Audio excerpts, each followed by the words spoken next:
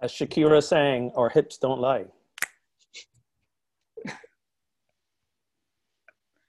And I've ground everything to a halt. Wow. The gospel according to Shakira. There you go. Oh, I don't sorry. understand what that has to do with the other. I got nothing to that one.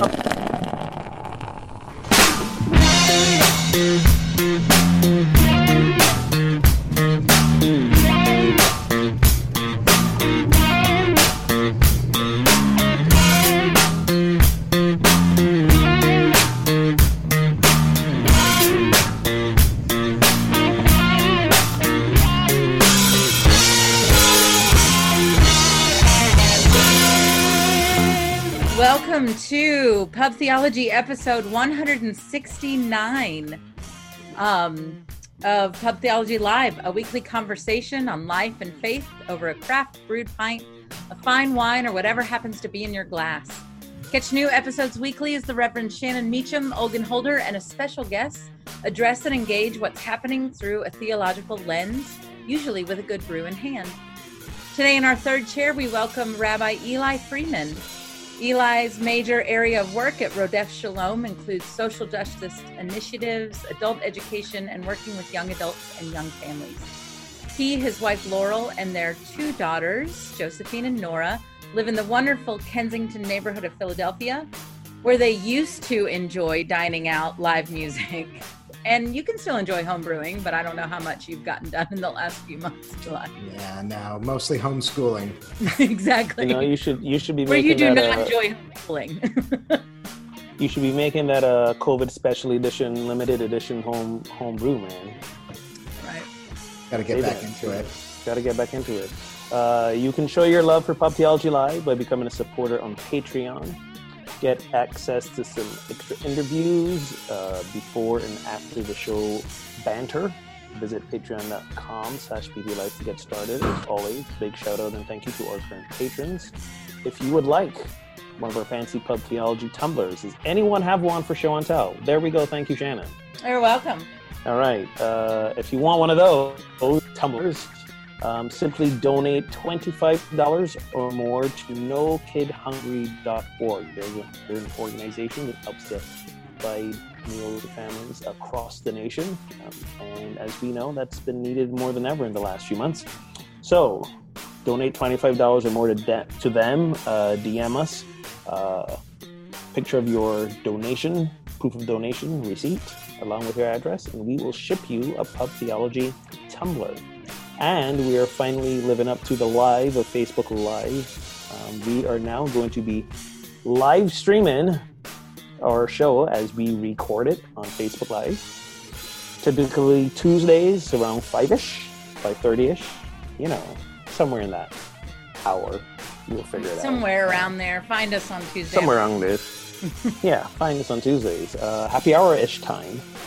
So 5-ish Eastern time, and you can always join in on Twitter, on Facebook, Instagram, YouTube, using the hashtag PTLive. I guess if we are live streaming and people are watching, we can respond in real time. Hopefully. I'll be on that. A lot of technology there, but we can try. Yeah. So a lot of multitasking that none of us are really equipped for. Right. So today's episode not have tech people. Today's episode is going to be our soft. We're trying it out, so soft launch. So don't expect. So listen, let us know if you like the idea. Like if you're watching. No. We're not leaving it up to them. We're not leaving it up to them. Well, no. Fine. Because what do we do if some people are like, yeah, we love it, and others like, not so much? Then what do we do? We got to make that call.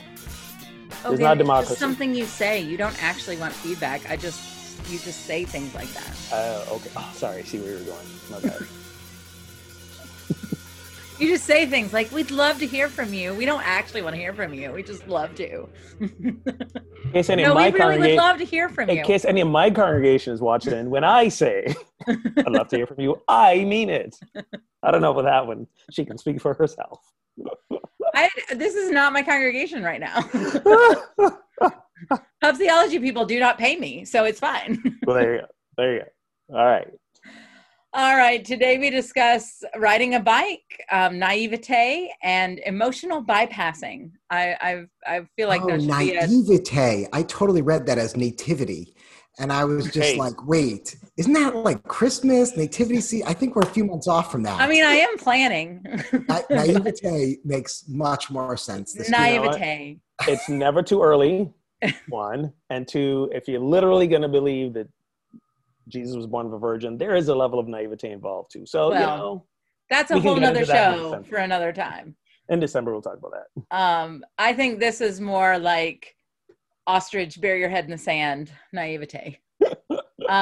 So what are we drinking? Eli, as our special guest, what are you drinking today? Sure. I am a great beer, beer with a mission. This is one of my new favorite breweries, Triple Bottom Brewing, here in Philadelphia. And I don't know if people have heard that term before, but like the idea of a triple bottom line.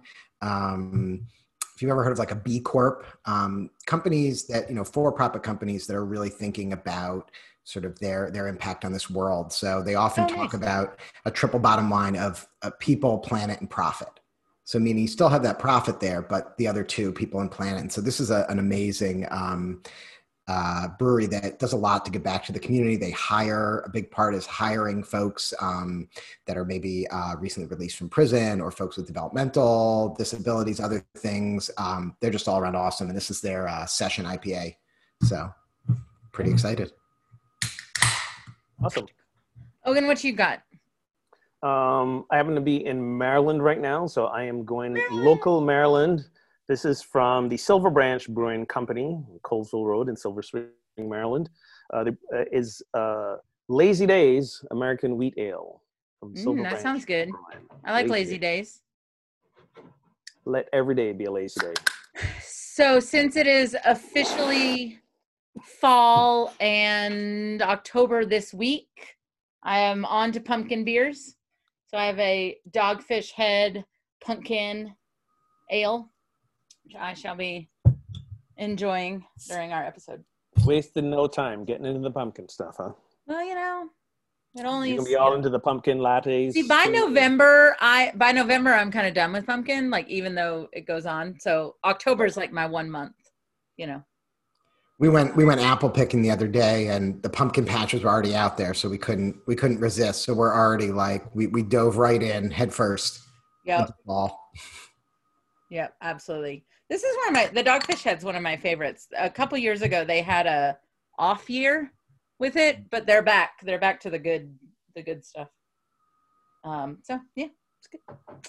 All right. So this is a weird question. So I'm gonna read it, and then we can kind of just talk about it.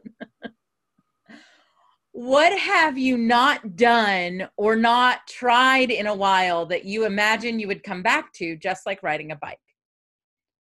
Have you picked up a new hobby during the pandemic? I feel like those are two different questions, but like, there you go. So, I know for me, I had great lofty intentions of revisiting my guitars. right. Both my 6-string acoustic and my bass, and there was a great discount on like a Udemy course, $25 for a full-fledged like bass instruction course. And my knowledge of the bass is like very, very basic. Like I could hold down the root note, but don't ask me to do anything past that. Well, then you've got the bass down. You're good. There you go. I got the basics of the bass. So I was like, you know what? I'm pandemic. I'm gonna download this course. I'm gonna get my bass chops up. I'm gonna come out of this pandemic. Got the skills to sit in with my church band on bass and wah everybody. I think I made it past. I think I got to lesson 2 about 4 months ago, and that's been about it. That's it. Mm-hmm. That's as far as I got. Yeah. And I think I am no more proficient than I started on the bass. But the parts that I did know before I started, they were still there. Just nothing new has been added. Like riding a bike. There you go. It's funny. And similarly, I also I decided to try a little instrument as well, and we have a piano, a little upright piano in our house that came with it when we moved in, and just sat there, and I was like, oh, I'll just learn how to play piano. It's really hard to learn to play piano. I was gonna say, I'll just totally pick it up. Well, the last instrument I did was a ukulele after playing guitar for years, and that was surprisingly easy. Sure. Yeah. Piano, a little bit harder, but I've learned a few of the basic chords and been having a little fun with it. I did not do any formal lessons. So I don't know if that means I made it further than you, Ogun, or not as far. But I'm going to say yes. I'm going to say, interestingly enough, so I also have an electric keyboard. I've been playing piano since I was 8. So I've got an electric keyboard that's set in my office, and I barely touched it. But then when we were selling our church building, we got a couple acoustic pianos, and they said, I'll take one. And I moved the acoustic piano, a little upright studio, into my apartment. And I've been playing it like almost every day. And I'm hauling out like some of the old like classical pieces I played back in college, and a lot of the muscle memory is still there. And I think back to that riding a bike, because there's more instantaneous success for me, and instantaneous gratification. Unlike most other things during COVID, I feel like I can do a lot more playing. So the piano playing has been coming along splendidly. The bass, not so much. Not so much on the bass. I'm gonna claim that small victory and not cry a lot of spilt beer over it. Yeah, it's interesting. Like, even as we're talking, I'm like, I have done nothing. Like, I have not picked up. I mean, so at the beginning, I actually would make myself sit down and play piano, or I would make myself sit down and sing, because it was more of like a spiritual practice. It wasn't like to learn the instrument though, right? Like I would make myself do it because I knew that I was feeling adrift, and that would be the thing that would connect me. And it was like praying, right, for me.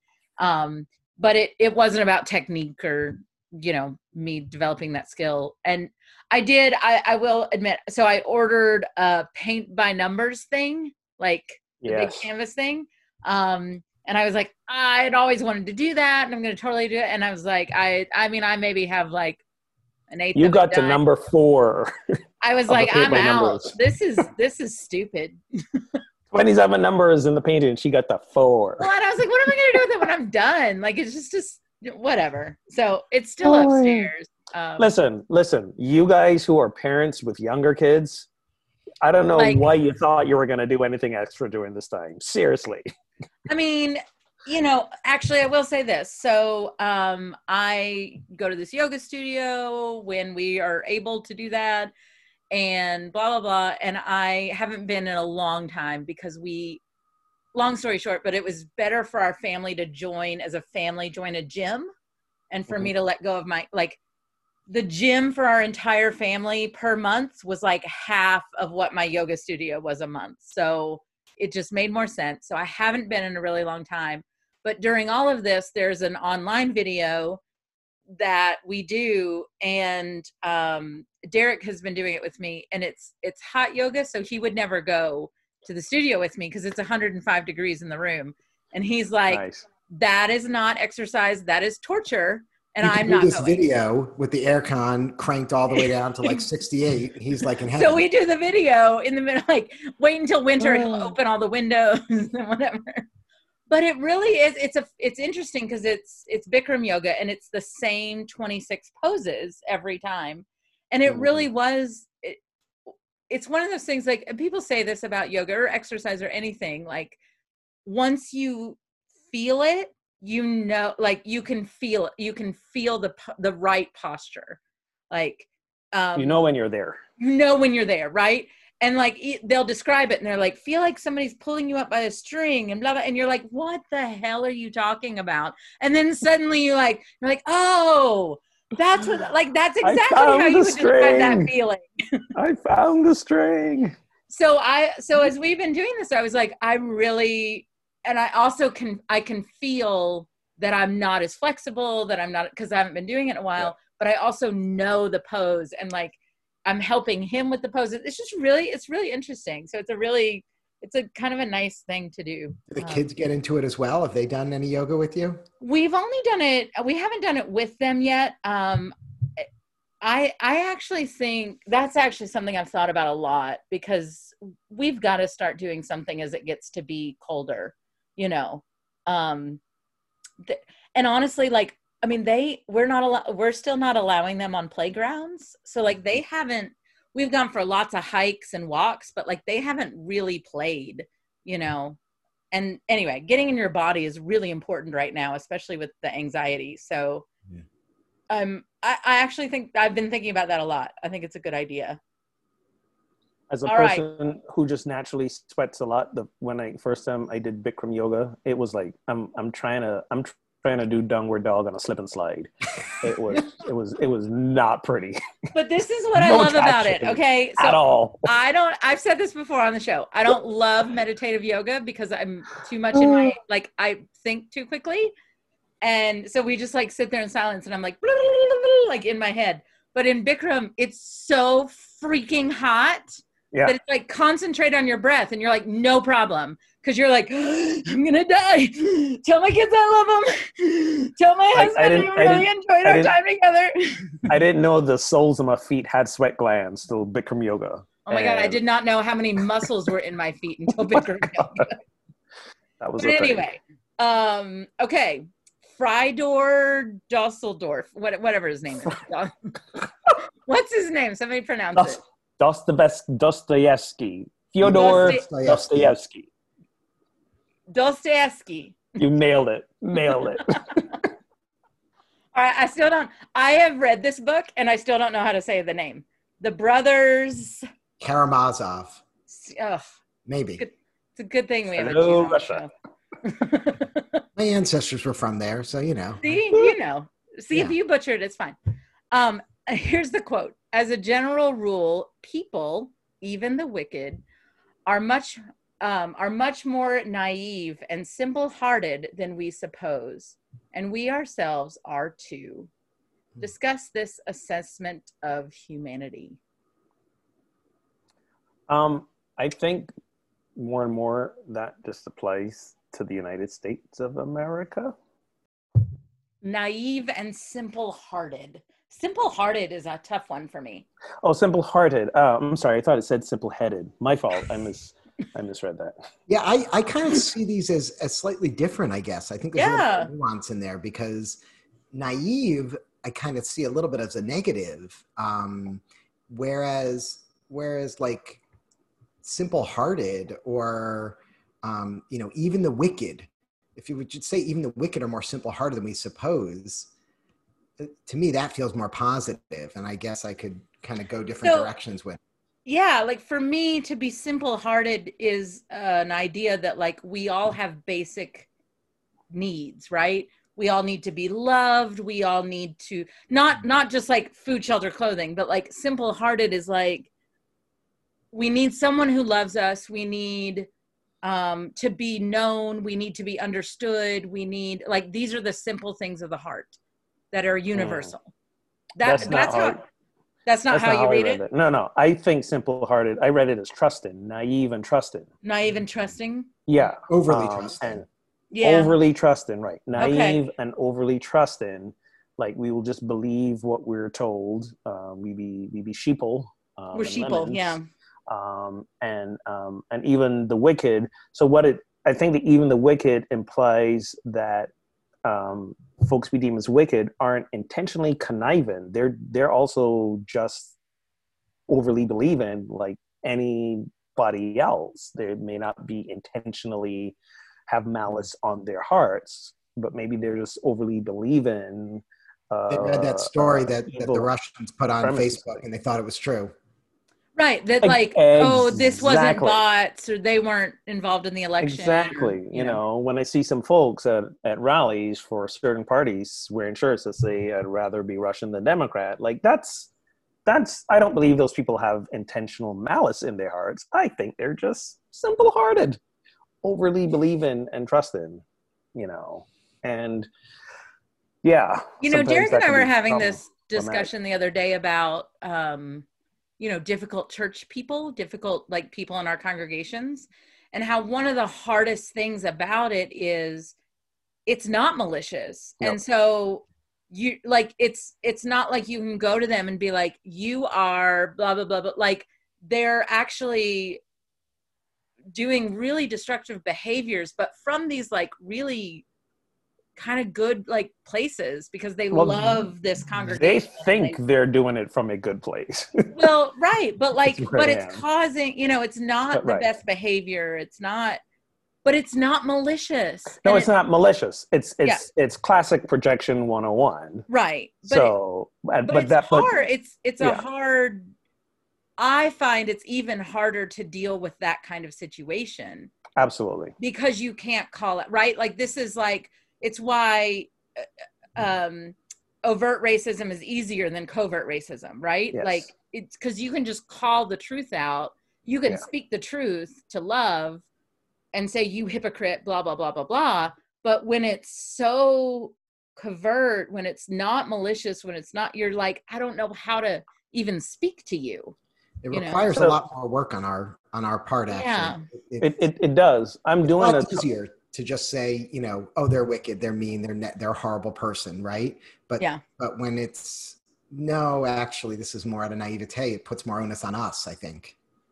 and also a sort of refusal to realize that we're being triggered to look at our own issues. I'm doing a book series right now on Gary Zukav, the guy who wrote Seed of the Soul and Dancing Woolly Masters. He's got a book called Spiritual Partnerships. And the whole premise of the book is that whenever we feel anger or impatience or any of these quote unquote negative emotions, it's because a frightened part of us got triggered. And our human or normal human tendency is when we get triggered in that way, do whatever we can to stop the outside circumstance that's been triggering us and change that and manipulate that, instead of realizing, oh, look, it's an opportunity for us to look at that frightened part that got triggered and go, like, what do I need to do to heal that? What do I need to do to turn that around within me? And he has this great quote that says, like, happiness is dependent on changing outside circumstances and people. Joy is dependent on changing ourselves. Ooh. So are you after happiness or are you after joy? I I was love like, that. oh, that's deep. What was the book? Watch again? that talk. It's called Spiritual Partnership, The Journey to Authentic Power. And if you want to watch a great talk series, go to Unity on the River's YouTube channel. A great talk series. Great talk. Great. No talk. plug there at all. No, none at all. Just a frame of reference. But it's a really good book, and it's good for all relationships, whether it's a romantic relationship, family relationships, work relationships, church relationships, especially, because church is one of these weird places where everything we need to work on internally shows up in church, but we don't always realize that that's what's happening. Right. So this next question, this is actually really interesting to me, and I've been having a lot of conversations about this recently. So here we go. Emotional bypassing. So emotional bypassing is the process of ignoring difficult feelings. Again, this is just what you were just saying. Mm-hmm. And situations by not allowing yourself to cry, scream, or get angry towards it, and choosing not to talk about it. Instead, you let your mind and body focus on the things that make you happy. Discuss when this seems appropriate and when this can create problems. How might this also happen spiritually? Compare and contrast with Rumi's words. These pains you feel are messengers. Listen to them. Mm-hmm. So I want to break this up a little bit. So have you ever heard the term emotional bypassing before as a thing? Yeah. This is the first I've heard of it. Right along with spiritual bypassing. So I've never heard a term put to it, but we certainly know the act, we know the act, but I've never actually heard the term. Yeah, I think I also hadn't heard the term, but the idea, and I it's so relevant right now during this pandemic and quarantine and all of that I think, I felt like normally I am one to encourage people to deal with their emotions, to talk about things, to work through everything. I think there are some times where we just need to say, you know what, let's just put it aside for now. Come back to it. Absolutely. but like there's just too much right now and it's too heavy, and I think it's okay to bypass sometimes. So this reminded me, so I'm reading Brene Brown's new book, Dare to Lead, which her last several books have been, they like basically since Daring Greatly has been like a fleshing out of different parts of Daring Greatly, which like I'm all for, because that book was so dense and so full, and she's got new research and stuff. But I was reading it, and she reminded me of, I don't know if you guys have read this book by Jim Collins called Good to Great. It came out years ago. Yep. Which it came out like right when I'd started ministry, and I read it and I argued a lot with it, but he was like spot on with a lot of stuff. But she reads this section of the book where Collins interviews this man, Stockdale. I don't remember his first name, but he was a prisoner of war in Vietnam, and for like 8 years. And he was tortured, and he was with all these other prisoners that they were helping to survive. And in the interview, Colin asks him, like, who did not make it out? And like the reply was like, the optimists. The optimists did not make it. And he's like, okay, please explain.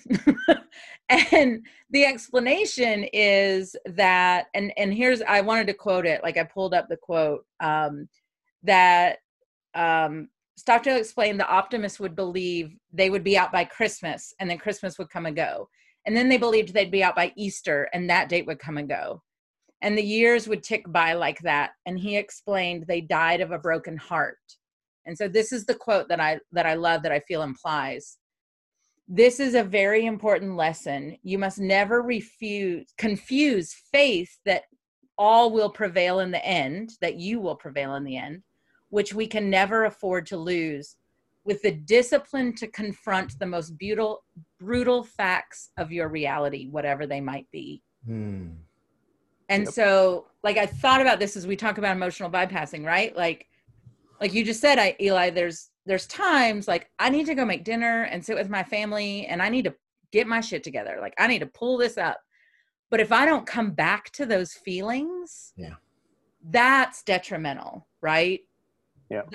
That's the problem. Maybe bypassing isn't the right word. It's more emotional backburnering for a little bit. You know? You're talking about postponing, because sometimes right now is not the right time. Right. Like I can't deal with this right now. There's too much going on. There's too many stresses, whatever it is. Yeah. But emotional bypassing is the like, this, I'm throwing this out. This isn't like I'm not doing it. I'm not dealing with it. Yeah. And to the point I made earlier, focusing on the things that make you happy. It's again, the outside circumstances that we believe that's causing our emotional distress.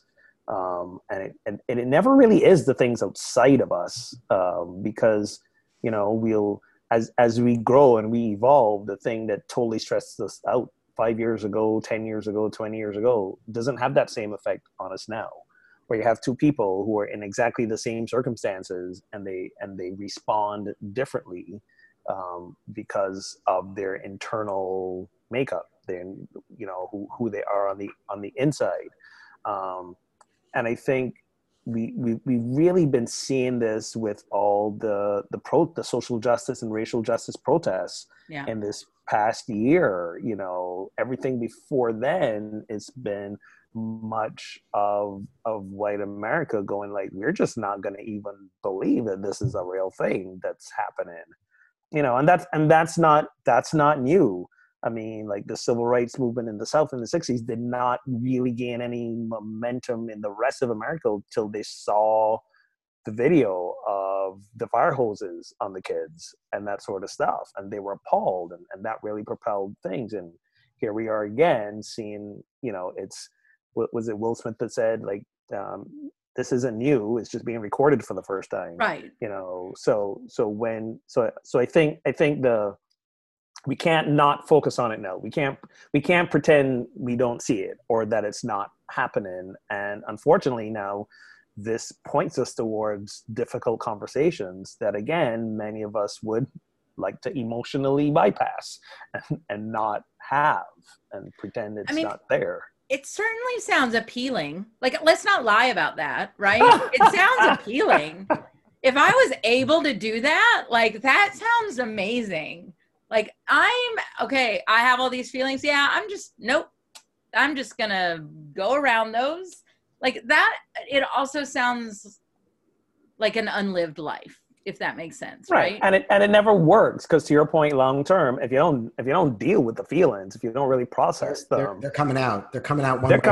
Exactly, exactly, and often at the most awkward, inappropriate times. That's never happened to me before.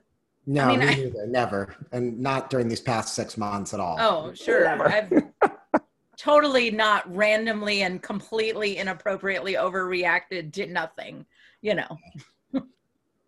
But, like, I think that's part of it. Like, I don't know about you guys, but like our house is so full of naming feelings all day, every day. And it's like, I really wish I could stop doing this, but like I have all the feelings and like I need to speak them out loud so they don't have too much power over me and blah, blah, blah. And I'm like, can we just be done? Can we just It's very easy to emotionally bypass when you live alone. I'm just going to put that out there. I think that's part of it. Like, Eli, I don't know about you and your wife's relationship, but like Derek and I cannot hide from one another, right? Like if there's something going on, like there's no hiding it. No matter how good of a job you're doing of covering it all up, or, you think you're doing. I am so with you. And no, it's hard. And just the pandemic has made it even more difficult. When you're with someone 24/7, there's no break. There's all these added stresses going on. It's often not the other person, but it's everything else going on. Right. But it's a very real, and I imagine there are a lot of couples, a lot of families that are dealing with this and trying to find that balance of how do we live together while, expressing those emotions, communicating properly, telling our partners our needs in those moments, but also not literally talking about our feelings 24/7 all day long, because it's exhausting. Like also we need a break, right? Time out. Like, yeah. We took a break a week ago Friday, right? We were like, break night. We're going to sit outside. We're going to listen to music. We're going to relax. We're going to talk about everything but, right?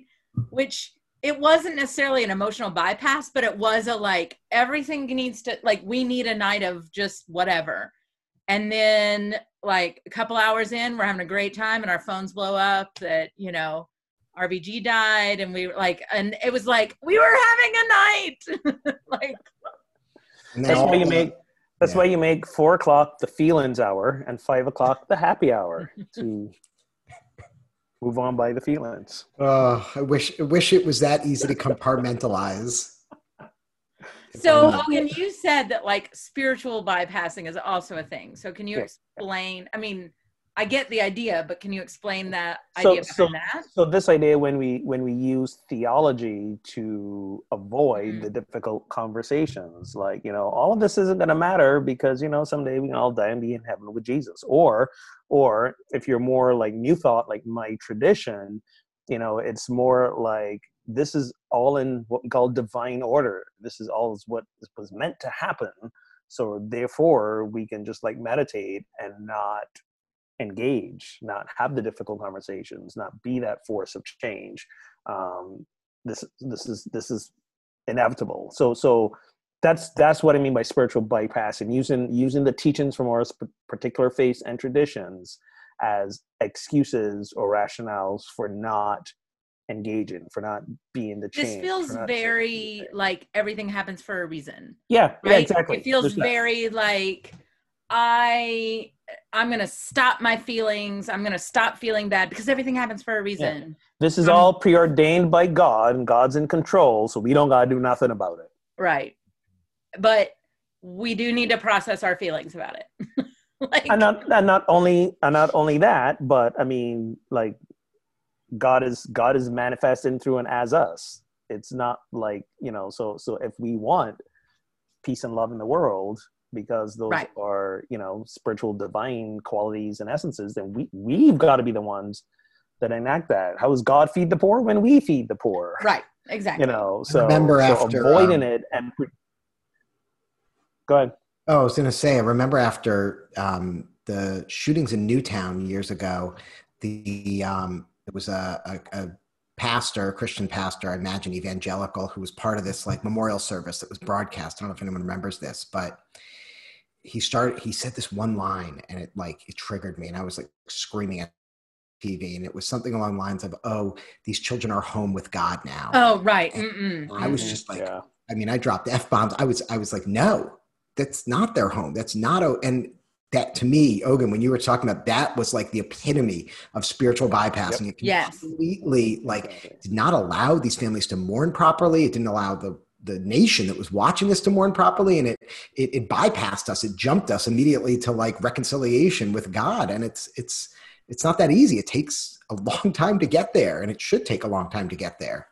Well, and it almost insinuates that because they're in a quote unquote better place, right, that what happened wasn't so horrible, and that your grief shouldn't be as deep because they're better off without you. Like, whoa, that's a whole no, I'm their mama. Like, I'm like, there's no place better off than with me. And I think I get the intention may have been to offer comfort, but of course that's not, for me, that's I not don't know that's ever really you know what I mean? Like, it's not a comfort. And again, this goes back to the malice. Like, that wasn't with malintent.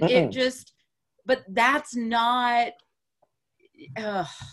like, it's hard. It's very, I had a friend years ago that, she had very difficult, she had a stillbirth, she had 5 miscarriages, she then had 2 live healthy babies, and then she had a baby that died after a couple hours. Like, and I'd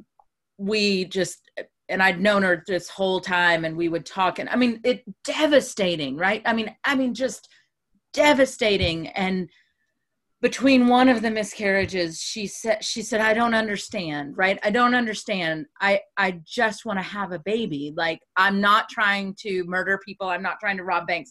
Why is my plan for my life not in line with God's plan, right? And that's, somebody had cut her off, like, at some point, saying, well, it's just not God's plan. And she's like, but why isn't it? Like, what's the harm? Like, this plan isn't a bad one. Isn't this what we're here for, and the purpose? And so, in that way, I mean, she still works through that regularly, but she, like, somebody's trying to cut that off. Yeah. And I think we do that so often because even if you're dealing with all of this appropriately and correctly, like, we're uncomfortable. You've made me uncomfortable. Yeah. So I'm going to try to cut off. I'm going to try to make you spiritually bypass. Brene Brown has a really good video. I don't know if you've seen it. It's like an animation with like a little deer and a fox on sympathy and empathy. And she talks a lot about this. And again, it's not out of harm that we're trying to bypass spiritually or emotionally with people. Oftentimes it's coming from a place of we're trying to comfort them, but people do it in the wrong way. Like the miscarriage, I wasn't sure if this is where you were going, Shannon, but the number of times I've heard people say, oh, but you have 2 healthy kids. What a wonderful blessing. That is totally that bypassing. And it's so not helpful. But the person's they're coming from a good place. They're trying to help, but they just don't realize. And for anybody listening, she has talked about this publicly, so I'm not giving out anything that doesn't, already know. But no, exactly. That's or let's go this route, right? Now she does have 2 healthy girls that are teenagers, and like, part of the conversation is, well, I'm not allowed to feel overwhelmed because I should just be so grateful. And like, I should just be so grateful that I have these. And you're like, come on, you are a parent just like any other person, and you are allowed to complain about the laundry, and you are allowed, you know what I mean? And like, it's all of it. Yeah. And again, not malintent, that people that said, but you have 2 beautiful blessings, right? Like, those are nice things to say, but also, like, that's, and to understand that for someone like that, it's almost it's those all those losses haven't gone anywhere. They're still with her. Right. So to be trying to walk through daily life with the weight of those losses, no matter at what point in evolution you come to terms with them, make peace with them, those losses are still there. And in many ways, to understand that seeing the healthy kids also a reminder of the Absolutely. losses. That's Absolutely. So that's the bypass. And I think the God's plan, quote unquote God's plan, is the ultimate spiritual bypass. Well, and this is what goes back to that, New Testament scripture says God works all things towards good, right? So if I go back to that quote with Stockdale, right? Like, to believe that God works all things towards good doesn't mean this moment isn't shitty, right? Or that this thing that's happening isn't good. Like that, those two aren't exclusive. It's that right. It's the arc of justice, right? It's the ultimate thing. That's the hope that we never lose in our faith, while standing here right now in the middle of this election cycle feeling hopeless, right? It's both. Like, as I say all the time to my children, we are complex human beings that get to have multiple feelings at the same time. Like, I have hope and I feel hopeless. Both of those things are happening, And they're both valid, and they're both valid. Negate the other. Yeah. But it's also not helpful to say to somebody, well, you just have to have faith. You just have to believe. Like, no, this is bad, guys. This is bad. Like, this might get worse. And I'm trying to prepare while not going to, doomsday prepper scenario, right? I mean, right, exactly. Personally, I don't believe God has a plan. I think God flipped the switch and got everything going, and it's like, all right, let's see where this goes. I don't think there's such a thing as God's plan. That's like, when you think about it, that's like some serious, like, red string on the board chaos. And that's really not, it's really not what scripture says, right? No, like it's not, it's not the divine Ouija board. Like, that's not how this works. No, no, it's not. But many people think it is. And I think it is. And I think they do it for this very reason, the spiritual bypassing, because they cannot handle the dissonance, the cognitive dissonance of, God is this loving entity. Why is my child dead? Right. Those two things don't make sense. How is that love? Exactly. Right. So God's plan, and I don't have to think so hard about it. So the last part of this, and I love this, is Rumi's words: "These pains you feel are messengers. Listen to them." Like, yes. I feel like it's book day, but here's another book that I love, and I know I've talked about it a lot, but Lost Show Connections. Title, book day. Book day. Where's my pizza? I read 100 books. Where's my free pizza? Where's my book it club? Lost Connections by Johann Hari is, like, if you haven't read it, go buy it right now. So good, amazing, love it. And he opens it in this introduction by telling the story about being in Vietnam, doing a story there. And he goes and he buys an apple and he eats this apple, right? And then he, like, goes off to this small village in Vietnam to do this interview, and he gets, like, terribly sick, because what people from America, or he's from England, don't know is that in order to preserve an apple long enough to make it and sell it in Vietnam, it has so many chemicals on it to preserve it. And this older woman in this, like, small village was like, well, did you wash the apple? And he was like, yeah, I ran it under some water. She's like, no. And she's like, we have to get you to the hospital. You're going to die. And all of this is, like, mistranslated, like nothing, whatever. He's like, no, I'm fine. She's like, you're going to die, like, if you don't. So they take him to this little hospital, and he is like almost dying. And he's begging the doctor to give him something for the pain. and the doctor says to him, we need the pain to find out what's going on. Wow. Like, we need the pain, right? And this is why we get fevers. Like, our bodies are built to tell us what is wrong. And I love this quote, because if that's true physically, why would it not be true emotionally? Yeah. Wow. As Shakira sang, our hips don't lie.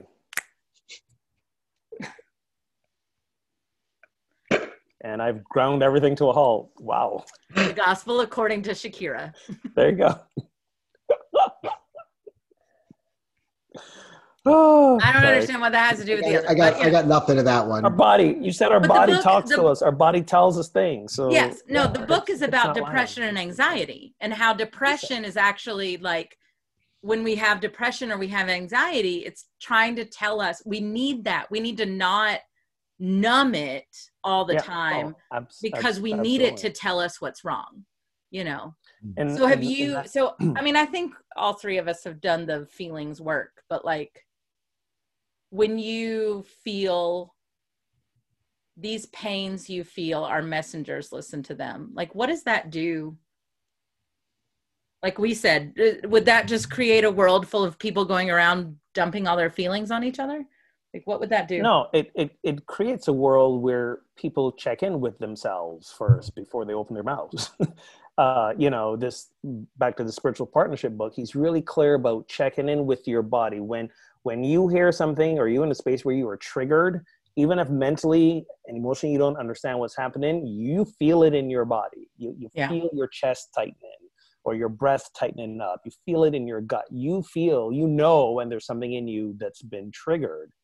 And when you feel these things, it's telling you to stop, like figure out what's going on in you before you react.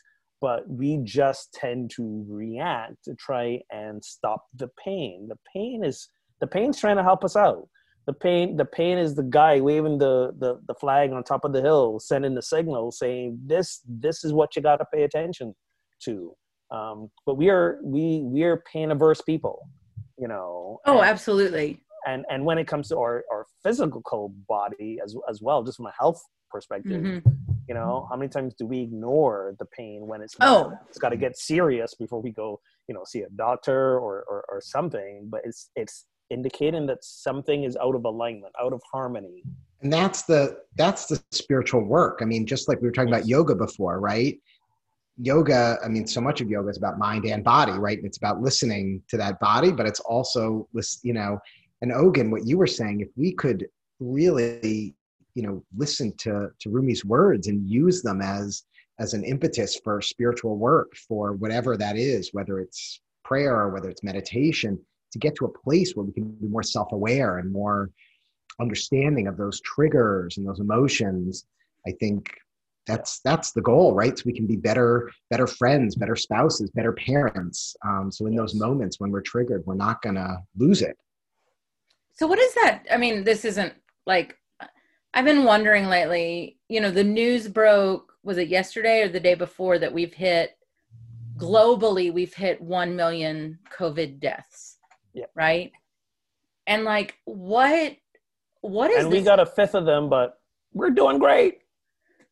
I mean, listen, but like, what does that do to our collective grief? Right. Like if I know some names personally of those million, but I don't know nearly, not even close to all the million, but like, what does that do to our, I mean, I think about war. We get statistics. Right. To your point, that means nothing to those of us who have not had a personal loss, or it means very little. I can't fathom what that means. I don't understand what it means to have 1 million people die in the last year. I mean, like, I don't have a family member. Like, I don't have a family member. I'll be honest, like, we don't even, thank goodness, don't even have a congregation member, but we have people with people, right? Right. We have people with people, and anyone who knows someone that's been close to them who has died from this, it means everything. It right? does. That number means everything. But I think now, Eli, I don't know.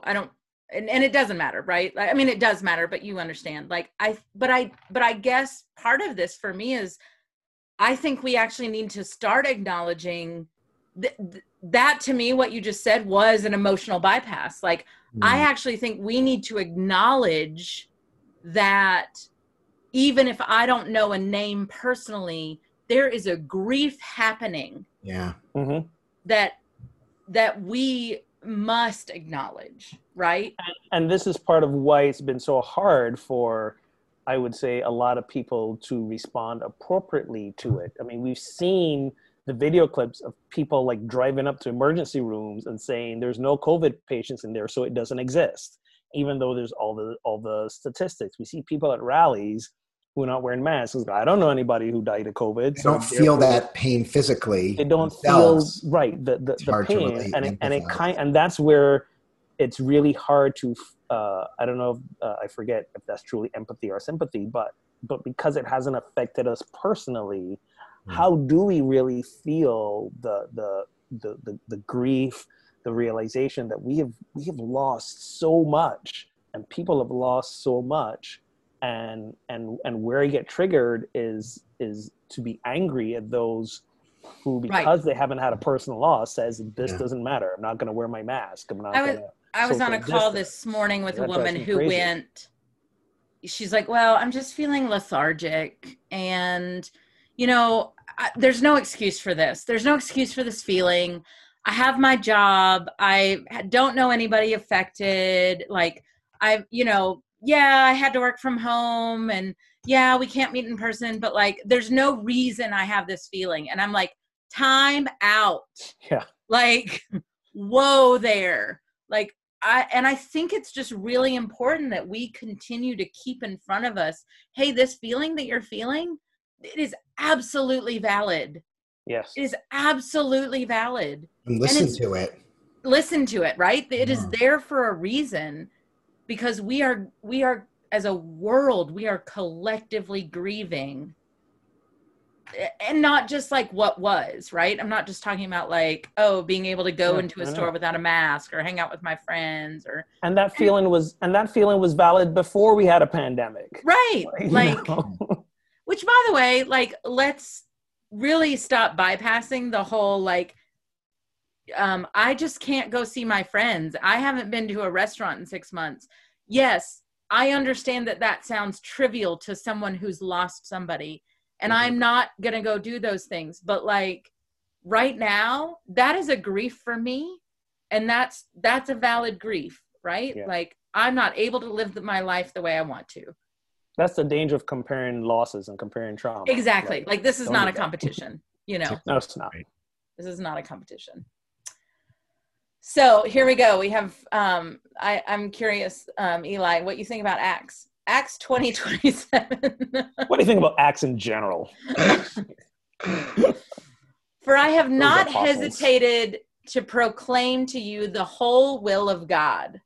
If someone told you they could proclaim to you the whole will of God, how would you respond?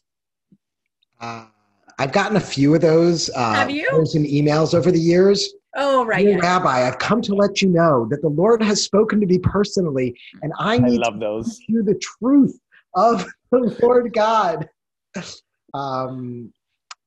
Yeah, I'd probably say anyone who claims to know that, I'm not really interested in what you have to say, because I don't think you know that. I mean, for me personally, in my theology, God is so much bigger than anything human beings can ever comprehend. Right. That's sort of the beginning of God for me, is that great mystery. And there's a real beauty to that mystery, to that searching, and to that not knowing the true will of God. I think there's glimpses of God that we see in this world in different ways, but anyone who tries to tell me they know the full will of God, I'm going to call BS. Right.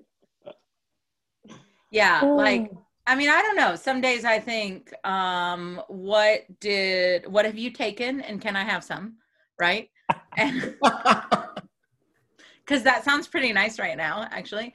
And then other days I mean, really, like, and I get those letters, but I also, I mean, I've had a person or two over the years that are like, no, like they have it. Like, this is what God wants, and this is what God, blah, and I'm like, you scare the crap out of me, like.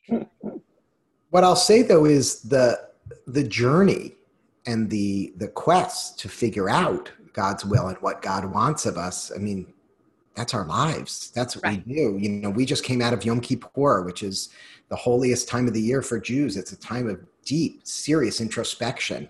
And a big part of the holiday is not just, we think of it as like this I'm sorry holiday to like repent, but it's bigger than that. It's more about evaluating our whole lives. And there's a lot of imagery of death in Yom Kippur where we confront our deaths in order that we might better live, in order that we might evaluate our lives and really think, if I were to die tomorrow, what do I want my legacy to be in this world? And so I think that process of trying to figure out God's will, whatever that means, or our mission in this world, our role is a very important thing and is a wonderful spiritual quest to be on. But anyone I think who really has it figured out, I don't know. I question them because I don't think any of us do. And I don't think any of us ever will. Okay, so this is a huge generalization that I'm going to make, and then you can not answer it. So I was, when I was in seminary, the Hebrew class, like the class that took Hebrew, would go to the local synagogues in Louisville that we had a relationship with. You can look it up. I don't know the name, but anyway, and we would teach Hebrew to the like little kids while everybody was in Yom Kippur services. Oh, that's awesome. Yeah, it was great because like everybody wanted to be in service and not with the kids. And so we would go as Hebrew students and we would sing songs and we would teach little Hebrew lessons and whatever. And that was my first big introduction to the holiday. I mean, I knew what it was before, but like big introduction. And so I'm actually curious if and I'm sure this is true across the board, but like, I feel like if Christians had a holiday that did that deep introspection, spiritual work, I feel like we should have it, but we really don't. Like, do you find that there's less spiritual bypassing than other religions because of Yom Kippur? Or are there just some people do the work, some people don't do the work, I would love to say the former and say that, because of this beautiful spiritual tradition, every Jew I've ever met, deals with their emotions and digs deep. And, but I think just like everyone else, I think people take that easy route and they bypass just as much. But I think you're right, Shannon, having at least that touchstone once a year is really important and does help think for the rest of the year and helps hopefully push us into that inner life, inner journey a little bit more. Because we have Ash Wednesday, right? Where we're supposed to contemplate our mortality, but it is not the same, right? It is not, we do not do that same work that you all do on Yom Kippur. So the idea is there for us, but it is not the depth, in my opinion. I mean, so I've been in ministry almost 20 years, and I will say that like it takes a very special person to really do that work on Ash Wednesday. Well, I mean, all the faith traditions have that teaching in some way, form, or the other, and they all have some traditions around it. But to your point, it's not any good if we individually don't decide to do the work around it. I have a catchphrase for unity that when I say, people either laugh or get really pissed off when they ask me to explain unity, right, the tradition I belong to. I said unity is Christians who really want to be Buddhist, but they're not ready to give up God or work that hard. Right. And some people get upset about that. I said, but think about it. Like so for many of us, and I know I'm pinned with a broad brush, but for many of us, it almost more comes down to showing up to church on Sunday and feeling good about what I just heard and what I just sang, as opposed to like, wait, these teachings are about my inner transformation, my inner overhaul. Like the spiritual practice isn't the singing on Sunday or the meditating at your ashram or so on. The spiritual practice is in the moment when the kids are overwhelming you and the laundry is 20 feet high and you are about to lose it. Exactly. And stuff like that. Like, how do you respond in that moment? Yeah. That's what it's all about. How do you not bypass and avoid, but have the difficult conversation after you realize you've been triggered, and you look in within to see what is it that you were so afraid of in the first place? What is that afraid piece within you that needs to be transformed into a more loving place? Like, that's moment to moment work. And you're right, it's hard work. It can be exhausting work. Yeah. And for a lot of us, we just rather not do it or take the easy path. What's that scripture verse about the road to, what's it, salvation is narrow, but the gate to something is wide? You know what I'm talking about, Shannon. Help me out here. Sure. Yeah. Sounds good. I'm going to Google it. Derek would know what you're talking about. That's not my finest Bible quote moment. There's a narrow gate. Something with a narrow gate and a wide gate. Yeah, of course there is. I'd offer to help, but I don't think I have much. Thanks on that one. a lot. Yeah, no, and I, you know what? It's funny because I got it. Here we go. I got it. Matthew 7:13. Enter through the narrow gate, for wide is the gate and broad is the road that leads to destruction, and many enter through it. Right. So it's that idea of what's easiest isn't what's gonna save us. It's the difficult work, internal work. That is ultimately where our transformation lies, not anything, outside of ourselves. And when we talk about, back to that God's will and God's plan, and we lean and we say that's what's happening, so we kind of can't do anything about it. That's the broad gate right there. That's not, takes the work out. It makes it easy, and exactly. It doesn't require anything of you. Right. Exactly. It took a lot of years of therapy and a very long time to learn the goal was not to get rid of triggers altogether, right? Right. Which is what I thought the goal was. The goal was to recognize them in the moment as they were happening and contain the feelings and process them in the moment so that you're not lingering, right, in all of those things. Yeah. I think you'd love my Yom Kippur sermon. I'll make a plug for something I did now, Ogun. Go for it. Watch online. I just gave it yesterday, although it was pre-recorded weeks ago. I talked about different character traits that we need to help get us through the pandemic. And one of the ones I talked about was the Hebrew word for patience, savlanut, which comes from the Hebrew. It's really interesting because the Hebrew comes from the word sovel, which means a burden, or to lisbol, to bear. And the way our, at least the Jewish tradition, understands patience is your ability to bear a burden. Ogun, you were talking about before how like it's what other people, it's not what other people are doing. It's how you react to it, right? Right. That and patience is like the perfect example of that, because something that wouldn't, bother someone else might trigger you because you're in a hurry, because you're anxious to do something, because you're whatever, right? And in that moment, it's, Shannon, like you said, it's recognizing, okay, I have a trigger here and I need to bear this. I need to lisbol this, and I need to have that savlanut, that patience to be able to bear what's going on right now. Right. And yeah, and I think all of this, I don't want to pretend. I mean, I think my final word really is like, all of this is exhausting and it is hard work, which is why it's so appealing to bypass it all. Right. But it's necessary work for the fullness of life, right? The abundance that comes with life. But the good news, sorry, go ahead.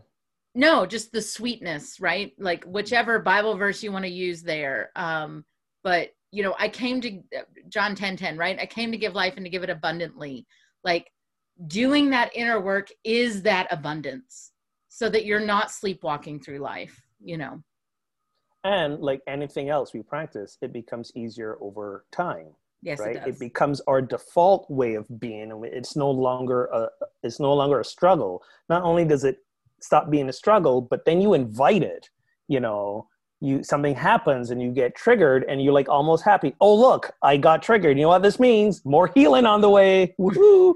Thanks for the trigger. I used to think that getting old and wisdom was about like taking on, like getting more wisdom, and it's really just about letting go. Like, that doesn't bother me anymore. That doesn't affect me anymore. Blah, blah, blah.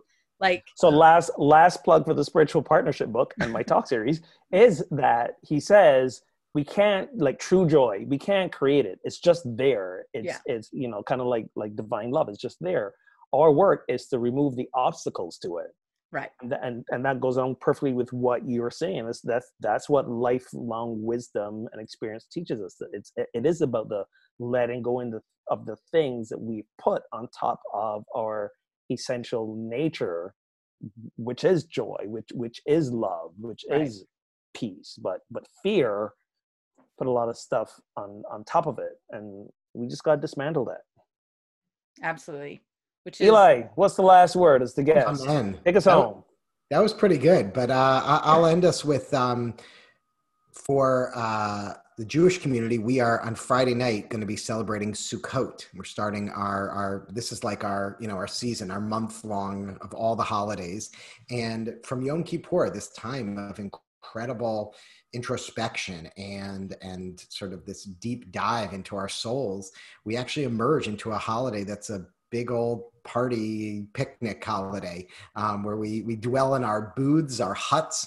And actually it's the only time in at least the Old Testament, in the Bible, the Hebrew Bible, that we have a commandment to be happy. We're commanded to have an emotion, which is very strange, right? Right. Command an emotion. And this season is called Zman Simchatenu, the time of our rejoicing. We're commanded to be happy, which is a really weird, hard thing, right? And I don't think any of us can just, oh yeah, just be happy, no problem at all, right? But our tradition gives us tools and gives us specific actions to try to do that. And I think it comes down to practice, and it's a spiritual practice. And I think that's what it's pushing us to do. And it's saying, maybe try these spiritual practices. You're not just going to suddenly be happy, but do that work, and maybe you will get to that place, God willing, of joy, of true joy. Yeah, absolutely. And again, I think you can really only get there when all of these barriers come down, right? Yeah. The rest of it is just, it's faux joy. Faux joy. Better episode title. Faux joy. Then the book episode. The Book It Club. There you go. A big thank you to our special guest, Eli Friedman. We'd like to thank the originator of Pub Theology, who came up with these crazy questions, Brian Burkhoff, and our producer, Derek Weston. Connect and spread the word on social media. Listen anytime on SoundCloud, Stitcher, Spotify, Apple, and Google Podcasts. Watch us live on Facebook if you are right now. Tuesdays, 5 adjacent, 5-esque. Sign up. Eastern time. Yes, thank you, Eastern time. Sign up at patreon.com/PTLive for more content. To find or create a virtual Pub Theology in your town, you can find information at pubtheology.com/directory. And until next time, friends, drink responsibly and keep those conversations flowing.